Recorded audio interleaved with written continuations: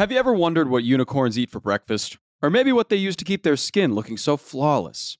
Well, even if I don't know these answers, I can tell you something equally as interesting and unicorn related. Over 20% of all unicorn startups are using HubSpot, and for good reason. HubSpot's all-in-one platform levels up your sales, software, and support so you can grow beyond your wildest dreams, boosting leads and ramping sales along the way. They even have a constantly evolving collection of resources to help startups scale.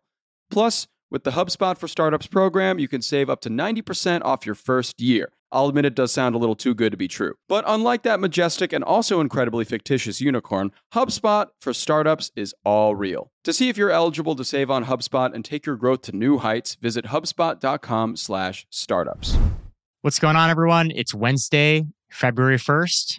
I'm Zachary Crockett here with Juliet Bennett-Ryla, and you are listening to The Hustle Daily Show.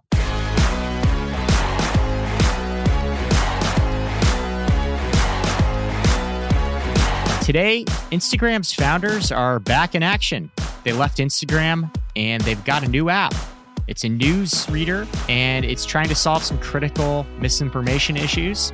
But for Juliet, it does beg a question. Do we really need another freaking news reader? She's got the story. But first, let's take a look at what else is going on in business and tech today.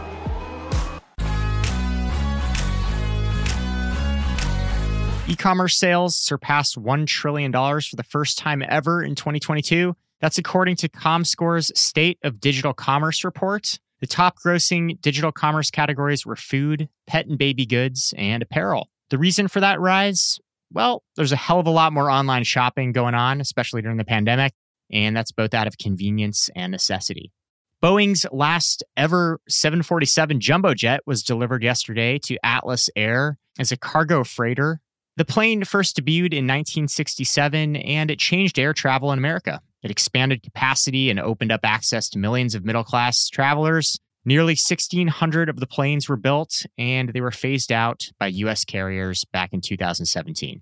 On the note of transportation, General Motors posted a $2 billion Q4 net profit. That's up 15% year over year. The automaker is also putting $650 million toward a Nevada lithium mining project.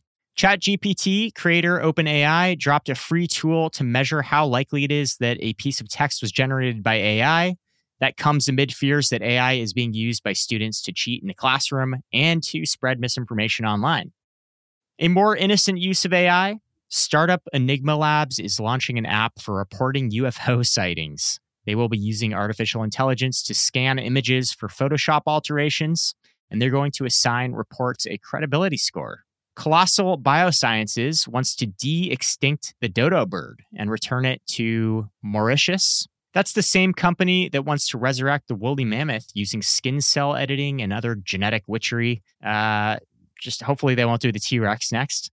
And lastly, 7-Eleven and Serve Robotics are testing out delivery bots in West Hollywood, California. They can carry 4 pizzas and 50 liters of soda at once. Juliet, that's in your neck of the woods. And if you see one, just give it a little kick for me.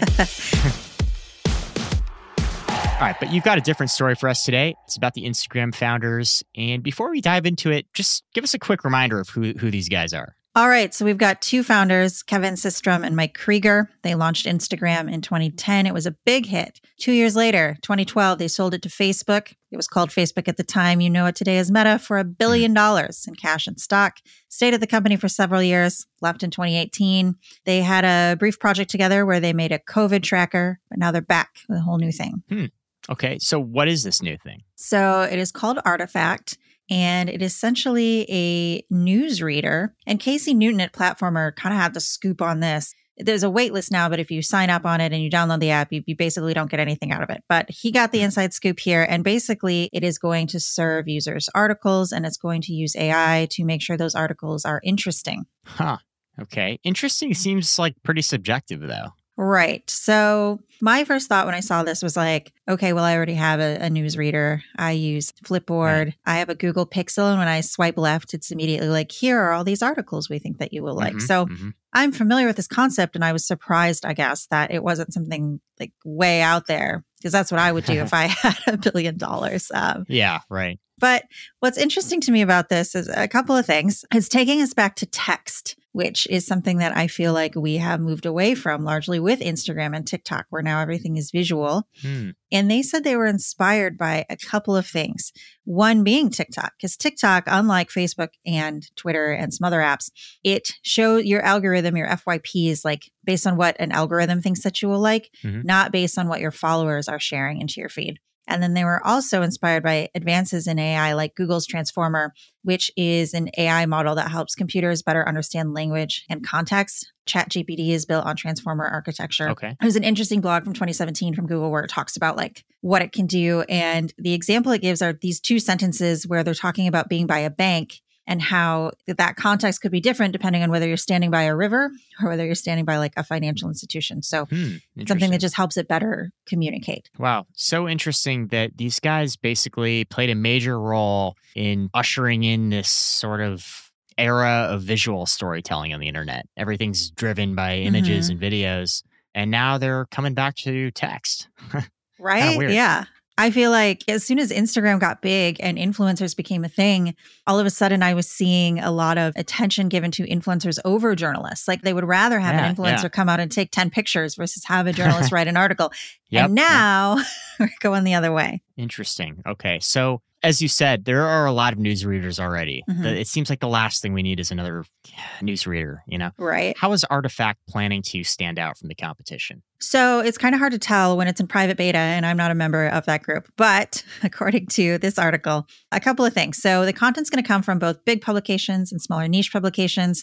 You can get right-leaning, left-leaning, politics don't matter. It just has to be reputable and misinformation will be removed. And recommendations are going to be based on how much time you spend reading a particular article, not based on how many clicks or comments it gets. And I think that is kind of crucial because I think we see a lot of stuff get bumped into our feed because it's being engaged with a lot. But I have noticed, especially on something like Facebook, people will be commenting on an article in droves, oftentimes asking questions that are answered in the article, which clues me in on the fact that they did not read it. So this is going to be a lot of like quality engagement. And then there's a couple of forthcoming social components that we'll see. Eventually, there will be a feed where you can see articles that are shared by people you follow, and then you'll be able to discuss them both publicly. You have a lot of control over the comments, who can comment, if anyone can comment. And then there's also an inbox where you can DM people about stuff that you're reading privately if you don't want to have a public conversation. Okay. So is a part of this making reading into a community experience again on the internet? Is that part of the promise here? Yeah, it feels like it's trying to get us to read quality content and then have discussions about that content, absent of like the random crap that you will get if you try to do this anywhere else. Right. Okay. Because we all know, you know, trying to engage in a meaningful conversation around an article on Twitter or Reddit is an upward battle. Yes. Even in most comment sections, you know, you go to the New York Times comment section, it's just a bunch of angry people arguing with each other sometimes. Yeah. I was thinking about this in context of today because I have been talking about the third episode of HBO's The Last of Us, which, if you are familiar, was like this kind of a big groundbreaking episode. But yeah, I just keep getting comments from random people who like don't like it for a very particular reason. And it's like, I don't want to hear about it. I don't want to hear from you. And then at the same time, you know, I find that if I express an interest in a TV show or a movie, let's say I'm watching a movie and I IMDb it because I'm like, that person looks familiar. Well, then the next day when I go swipe left on my phone and I get my Google News feed, it wants to talk to me a lot about this show or this movie that it knows I'm watching, but it doesn't understand that contextually I'm interested in the show. It's like, oh, let me tell you some hot gossip about this person in the show. Right. And then it's like everything deviates to it deteriorates. And now all I'm getting are like 29 things you can buy to make your apartment cozy from BuzzFeed. We also get an Amazon kickback. These products are crap. But we saw you were looking for a blanket like a week ago. Yeah. So I don't know. I think there's potential. Sure. I mean, this all sounds great, but a large part of the promise seems to put a lot of faith in AI, particularly AI's ability to sort of weed out the garbage and give us things that are more meaningful. Yeah, absolutely. And that is still sort of a question that's up in the air. AI, a lot of scholars might argue, might not quite be there yet. Yeah, for sure. And I think it's going to depend a lot on like the upfront curation, like who decides this publication is reputable, this publication is not. I mean, even to talk about BuzzFeed again, I have found some BuzzFeed investigations 100% absolutely worth your time reading. Of course. And now BuzzFeed's going to generate ChatGPT crap that I don't want to read. Yeah. So Obviously, curating the internet is hard. Very hard. I mean, algorithms have always promised to give us more meaningful content, and they've run into a lot of trouble. Mark Zuckerberg has spent more time than he probably ever wanted to sitting in congressional hearings over algorithms. Mm-hmm. So the idea that algorithms are some kind of savior that is just going to parse out misinformation and create this utopia of content that we want to see, I think that's yet to be seen, but interesting concept. Absolutely. I'm at the very least excited to check it out and see what I think. Yeah, 100%. I don't know. When are the filters dropping? Are they going to have like a cool sort of filter, like a sepia filter we can read the news through? Well, you know what I kind of like about ChatGPT? I kind of like that you can tell it to explain something to you or reword something for you in like a particular style. Even today, I was like interested in this transformer thing and I wanted to know how ChatGPT would talk to me about it because it's largely based on that architecture. So I said, explain Google's transformer like I'm 5. And this is what it said. It said, sure, imagine you have a big cookbook with all the recipes in the world. Google's transformer is like a chef who can cook up any recipe in the cookbook and then use it to make a delicious meal. The chef reads the recipe and then goes shopping to get all the ingredients. Similarly, the transformer reads the text that is given and tries to understand meanings. Once the chef has all the ingredients, they mix them together and cook them. The transformer takes the meaning it has found and uses it to generate new text, just like the chef uses a recipe to make a new meal. And it goes on from there. What? Is that accurate? I don't know. Sounds cool. I don't know. The first time I asked it, it was like, imagine you have a big toy box full of toys and you want to find one toy. So it's giving me a different version than even the first one it gave me. Wow. Okay. Which makes me wonder if the filter is going to be, can I like press a button and be like, pretend I'm 5, simplify this. Interesting. Read this to me like an old timey Victorian hero. Yeah. Yeah, give me the latest housing numbers in the style of Edgar Allan Poe, please. Exactly. That'd be amazing. All right. Well, we'll keep our eyes on this and let you know as we learn more about it. But for today, that's going to do it for us. Thanks for tuning into the Hustle Daily Show. We're a proud part of the HubSpot Podcast Network. Our editor was Robert Hartwig, and our executive producer on this episode, and always, is Darren Clark. We've got a lot more tech and business coverage for you in our newsletter, and you can go find that at thehustle.co/email if you're not subscribed. Until then, catch you all tomorrow.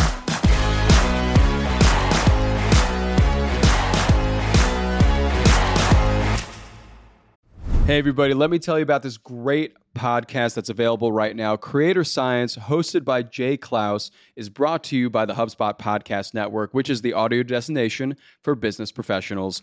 Creator Science goes behind the scenes with today's top creators. Through narrative interviews, Jay Klaus explores how creators like Tim Urban, James Clear, Tori Dunlap, and Cody Sanchez are building their audiences today. And by learning how these creators make a living with their art and creativity, Creator Science can help you gain tools and confidence to do exactly the same.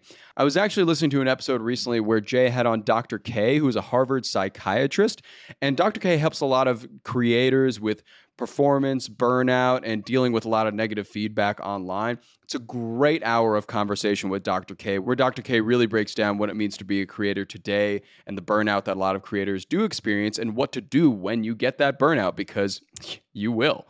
And you can listen to Creator Science wherever you get your podcasts, and I definitely suggest it. Listen to Creator Science wherever you get your podcasts.